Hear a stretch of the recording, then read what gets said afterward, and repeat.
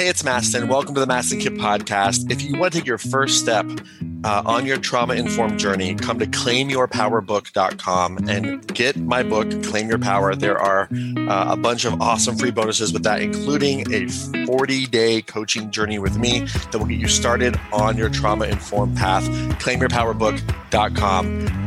Enjoy. It's awesome. I put my heart and soul into it. And if you want to really start your journey to do your trauma work, claimyourpowerbook.com is the place to go to get my book, Claim Your Power, and to get a bunch of free bonuses, including free coaching with me for 40 days.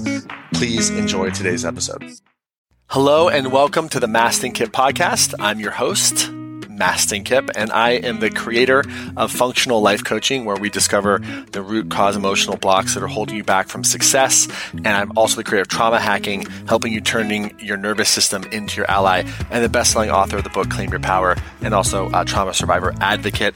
And this podcast is from my heart to yours. I'm going to share with you all kinds of different things, different coaching experiences that I've had with people, different parts of my life, maybe an excerpt from a seminar, different interviews with friends and thought leaders, all about how to get unstuck, how to hack your nervous system, how to turn your nervous system into your ally and really get the edge so that you can really live your dreams, live your purpose, and most importantly, pay it forward. So I hope you enjoyed today's episode.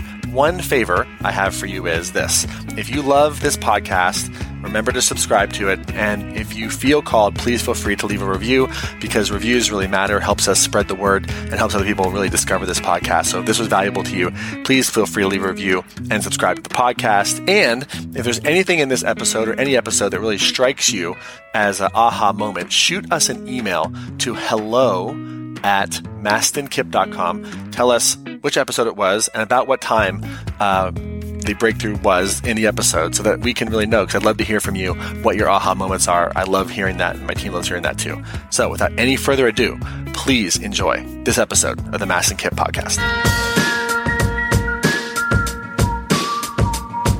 We also have to start to find the right degree of neural challenge. What this means is neural challenge is we have to push you outside of the window of tolerance slightly. What's the window of tolerance? WOT, Mr. Siegel, Miss Ogden. What'd they tell us? Anybody remember? Anybody know? So we have our window of tolerance here. If it gets too high emotionally, what's that called? It's called hyperarousal. And that's not sexual arousal, just emotionally. What if it gets too low? What's that called? Hypoarousal, right? So one of the things that really fucking bothers me about how a lot of therapists, none in this room, but a lot, treat some of their clients is they treat them like they're fucking broken and fragile. And here's the thing. If someone has a trauma history, which is everybody, they're fucking resilient because they got through that shit. Who follows? This makes sense? It drives me fucking crazy. Oh, you're this broken, fragile thing, and we really need to prioritize your self-care, right? Which is super fucking important. But we also have to prioritize getting you, like, here. Because just like weightlifting, if you only stay with easy weight, what's going to happen? You might get some blood flow, but are you going to grow? No way. So we got to push you right outside your window of tolerance and then recover. And push you and recover. And push you and recover. What we don't want to do is go way up here. Who follows? Does this make sense? And so that's why my biggest mantra in all of this work is, and walk. Try and walk, because the walking keeps you outside that window just a little bit. I want you a little tense. And here's the thing, a little bit each day creates, just like in weightlifting, micro trauma, which you can recover from, and pretty soon you're handling shit you couldn't handle before. Who follows? Does this make sense? Like going live and doing Instagram stories, right? Little micro trauma, but I handled it. And now I have some proof, because the nervous system is a show, not tell situation. You gotta show it, not tell it, because it needs some proof, because guess what? F you, I'm not going to die. You better show me, right? That's why we want these micro commitments of neural challenge, which is why we always try to push you forward just a little bit, no matter what you're going through, okay? And part of Polyvagal 101 is experiencing autonomic state shifting, meaning knowing what dorsal vagal feels like, knowing what sympathetic feels like, and knowing what ventral vagal feels like, and starting to know how to switch between the three and knowing you can control that shit. and having emotional flexibility, because that will give you mental well-being or mental health, okay? And when you understand all this, it helps you navigate new material and experiences so that you can take on challenges and go into the uncertain, knowing that you're in control no matter what happens. Because here's what happens. If you just get locked in like a dorsal vagal shutdown, and you don't know you can get out, or that's even a DV shutdown, what are you going to do? This is how life is. Who follows? What if you're always sympathetic and just fight or flight hypervigilant? No one teaches you how to activate your ventral vagal state, they just give you a benzo. What just happened right there? Everyone went, What just happened? I'm curious. Up, so anger happened. What else? Is that like an aha? Yeah. What is the purpose of a benzodiazepine? Xanax, Klonopin, etc. Calm you down. What's the purpose of the ventral vagal system? Calm you fucking down. If you don't know you have a brake on a car, maybe they're going to attach a parachute. I don't fucking know. I don't fucking know. It's true. The thing is, we didn't know this stuff before. The literature is just kind of starting to get updated, okay? And also, we get to do all this with safety and connection, not isolation and avoidance or anxiety. That's the goal. More challenge, more growth, more flexibility with safety and with connection, okay? So the old model of the autonomic nervous system is that it's sort of, this two-part binary on-off, and they were antagonistic. What does that mean? They conflict each other, and the idea was one is on, one is off. One is on, one is off. And what we've learned is that is horseshit. That's not exactly true, okay? So the new model is the sympathetic nervous system is here, and the parasympathetic is broken into dorsal vagal and ventral vagal, which we'll get into, and they're working together, and they're never always on or off together. They work together. They're on and off together. They're not like, oh, I'm sympathetic, so all my parasympathetics are shut down. If that were the case, you wouldn't have heart rate variability, as an example, or facial expression, right? So the old model of this is being updated, and here's what we have to understand. Bidirectional communication came from Darwin. What's bidirectional mean? So it goes from the body to the brain to the body. And Darwin realized this, that there's like body-to-brain connection and brain-to-body connection, and Darwin was the first to kind of figure this out. And then Langley is the one who focused on the ANS model that most practitioners study today and really focused on efferent fibers. Now, what's efferent? You guys remember? From where to where? From the brain to the body. That's right. So it's going to be interesting for you if you ever talk to someone in the future and they talk about, they're worshiping the brain. You can say, well, that sounds like you're really focused on efferent pathways. Can you tell me about my afferent pathways? They're going to go, what? Because people don't know what that is yet. They don't realize that there's 10 times more afferent. Now, what's afferent mean? So afferent is from where to where? Real loud, guys. From where to where? And efferent is from where to where? That's right. So if you get a brain scan and they look at your brain map, and then they think, oh, here's what's wrong with your brain, what are they focused on? Afferent or efferent? Efferent with an E. Who follows? Right? Now, what the makes the brain that way? Efferent or afferent pathways? Afferent. Say it with me. Afferent. Afferent. We'll say it a couple times. Afferent. Afferent. Afferent. And then brain to body is efferent. Efferent. One more time. Efferent. I'm going to hypnotize you later, so you're going to know all this. Well, I'm having an afferent subcortical response. It's a neuroreceptive response. I don't know if we should focus on efferent pathways, doc. What?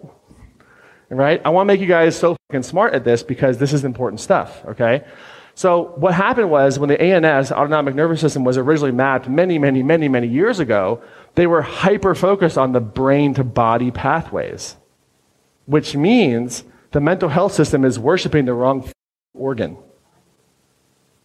Who follows? In fact, what they're worshiping is the brain is a picture of body health in many cases.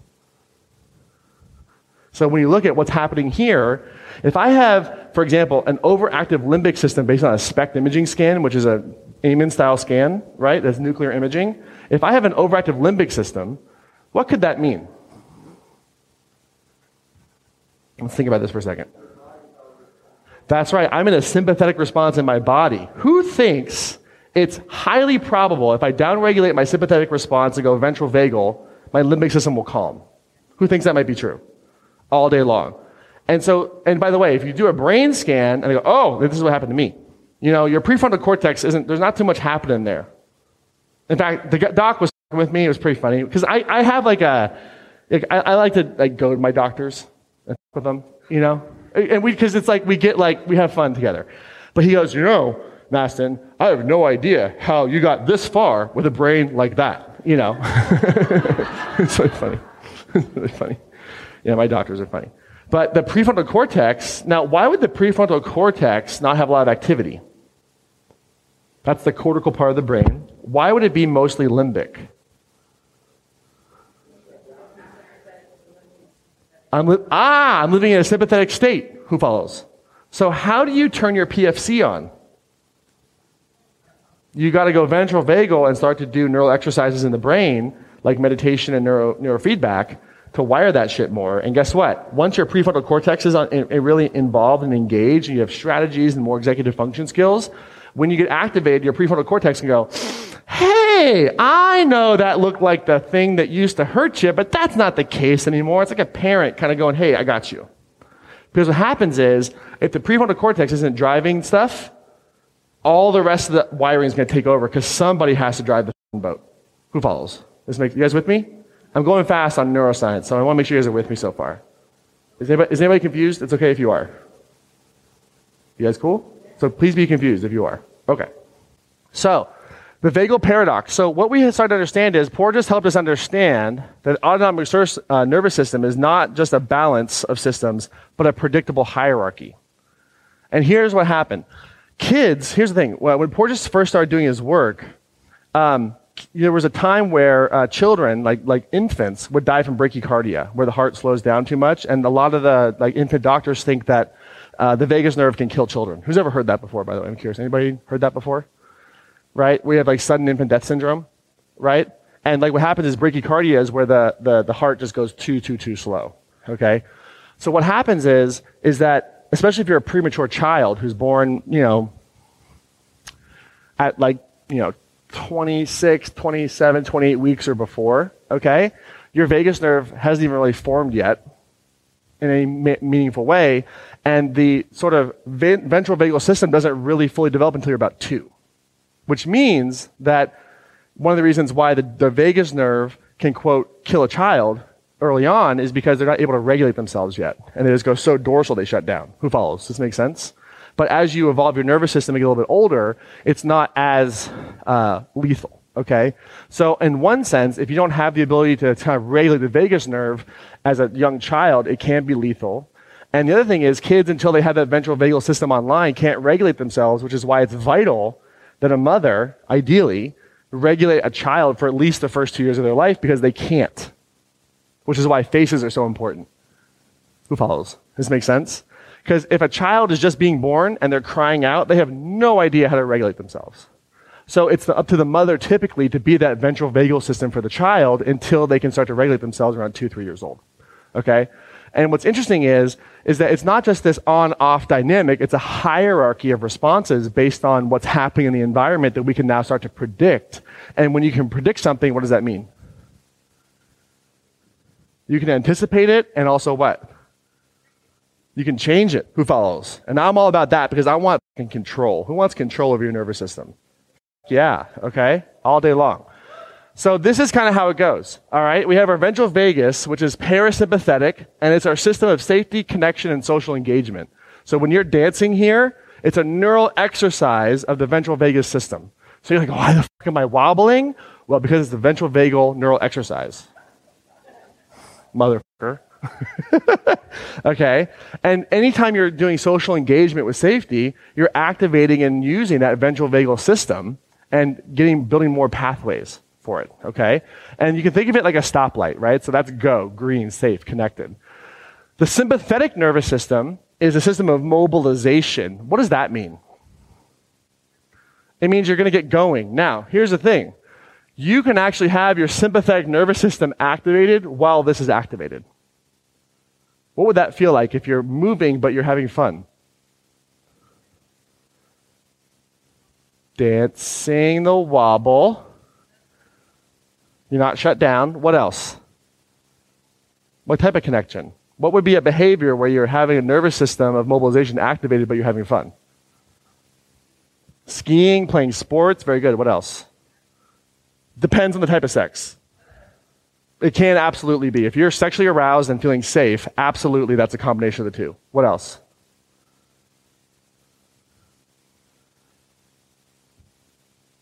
Think about it. When have you been moving and having fun? Yoga? What else? Say what? Rafting? What? Walking? Guess what, guys? When you have ventral vagal and sympathetic on, that's called flow state. Who follows? Because if you don't have the ventral vagal pathway on and you're just sympathetic, what's that called? Predator flight anxiety. The difference between anxiety and flow is that ventral vagal is running the show. That's the difference. Who follows? Okay? Now, this is really important because we need to mobilize. Mobilization is way better than immobilization all day long. I would rather you be anxious than depressed, and I'd rather you be moving 1 inch per hour than not at all. Okay? Now, the parasympathetic responsive dorsal vagus, that's the system of immobilization. Why do we have an immobilization system? Conserve energy. Okay, what else? No, chasing is sympathetic. If I'm being chased, I'm going to be in sympathetic because I'm fight or flight, okay? The dorsal vagus response, the immobilization, shutdown, isolation response is in the presence of imminent life threat that I cannot escape. Who follows? It's more than just freeze, though. It's shutdown. It's total shutdown. Freeze, yes, for sure. And it's even more nuanced than that. Because here's the thing. If I'm in a sympathetic state, part of me thinks I can either run or flee. Or fight. Sorry. Run and flee are the same thing. Run or fight. I can either beat this motherfucker up or get the fuck out of here. Right? This is like every action movie. This thing all day long. With a little bit of this at the end. Right? But I can run or I can flee. Dorsal vagal is I can't get out of here. Now here's the thing. When we're a young child and we're stuck, can we flee? Can we fight? So what's our option? Dorsal vagal. Okay? If there's any type of physical, I see you, 1 second. If any type of physical immobilization, rape, any of that type of stuff, what is that? I'm physically immobilizing somebody. What is that? Dorsal vagal. Being arrested, all that type of stuff. Right? And the reason why we have a dorsal vagal system is because this also allows us to pass out and dissociate. Nobody wants to be conscious when they're being eaten. That's why it's there. Okay? So when you go dorsal vagal, your nervous system has interpreted the system, whatever's happening is so much threat, the only option is dissociation and shutdown. Because whatever you're facing is too dangerous. The problem is that learned behavior happens earlier in life when you were not able to fight back, you were not able to move, but now you can. So that part of your nervous system doesn't realize that you're an adult with agency and control and power and can do something about it now. So when we access those exiles, those parts of yourself that are traumatized, that goes dorsal vagal, that's an appropriate response to when it happened. If someone has a repeated history of being immobilized and sexually assaulted, yeah, dorsal vagal response is probably life-saving. But many years later, when they're trying to start a business, is dorsal vagal response life-saving? It could actually end up hurting them in the long run. Who follows? This makes sense? And here's the thing. These systems here don't give a fuck about your goals. Okay? They don't care about your values. They don't care about what you said to someone. All they care about is, am I safe? When people disengage from the program, for us, where'd they go? Here. Why? Something's threatening them, and we don't know what it is, and we reach out and do our best we can sometimes. But to get back in from dorsal vagal to social engagement is really hard, which is why being here is fucking awesome. Let's give a round of applause for that, by the way. It's so huge. Because, and here's the thing, when the area that you're stuck, finances, romance, whatever, most of your responses are here. You don't take action, you stop, you're immobilized. Who follows? Does this make sense? That's why anytime we say, and walk, and keep moving, we're like, we want you to get here, at least. It's the first step, because every time you start to take new action in a direction that's trying to help you heal your trauma, you'll get more and more proof that it's not how it used to be, which means you have a greater likelihood of being here. Right? So we're like, oh my God, I'm crying my ass off. I'm about to go live on Facebook, and go live. because otherwise you're continuing the process of that dorsal vagal response. Who follows? Does this make sense?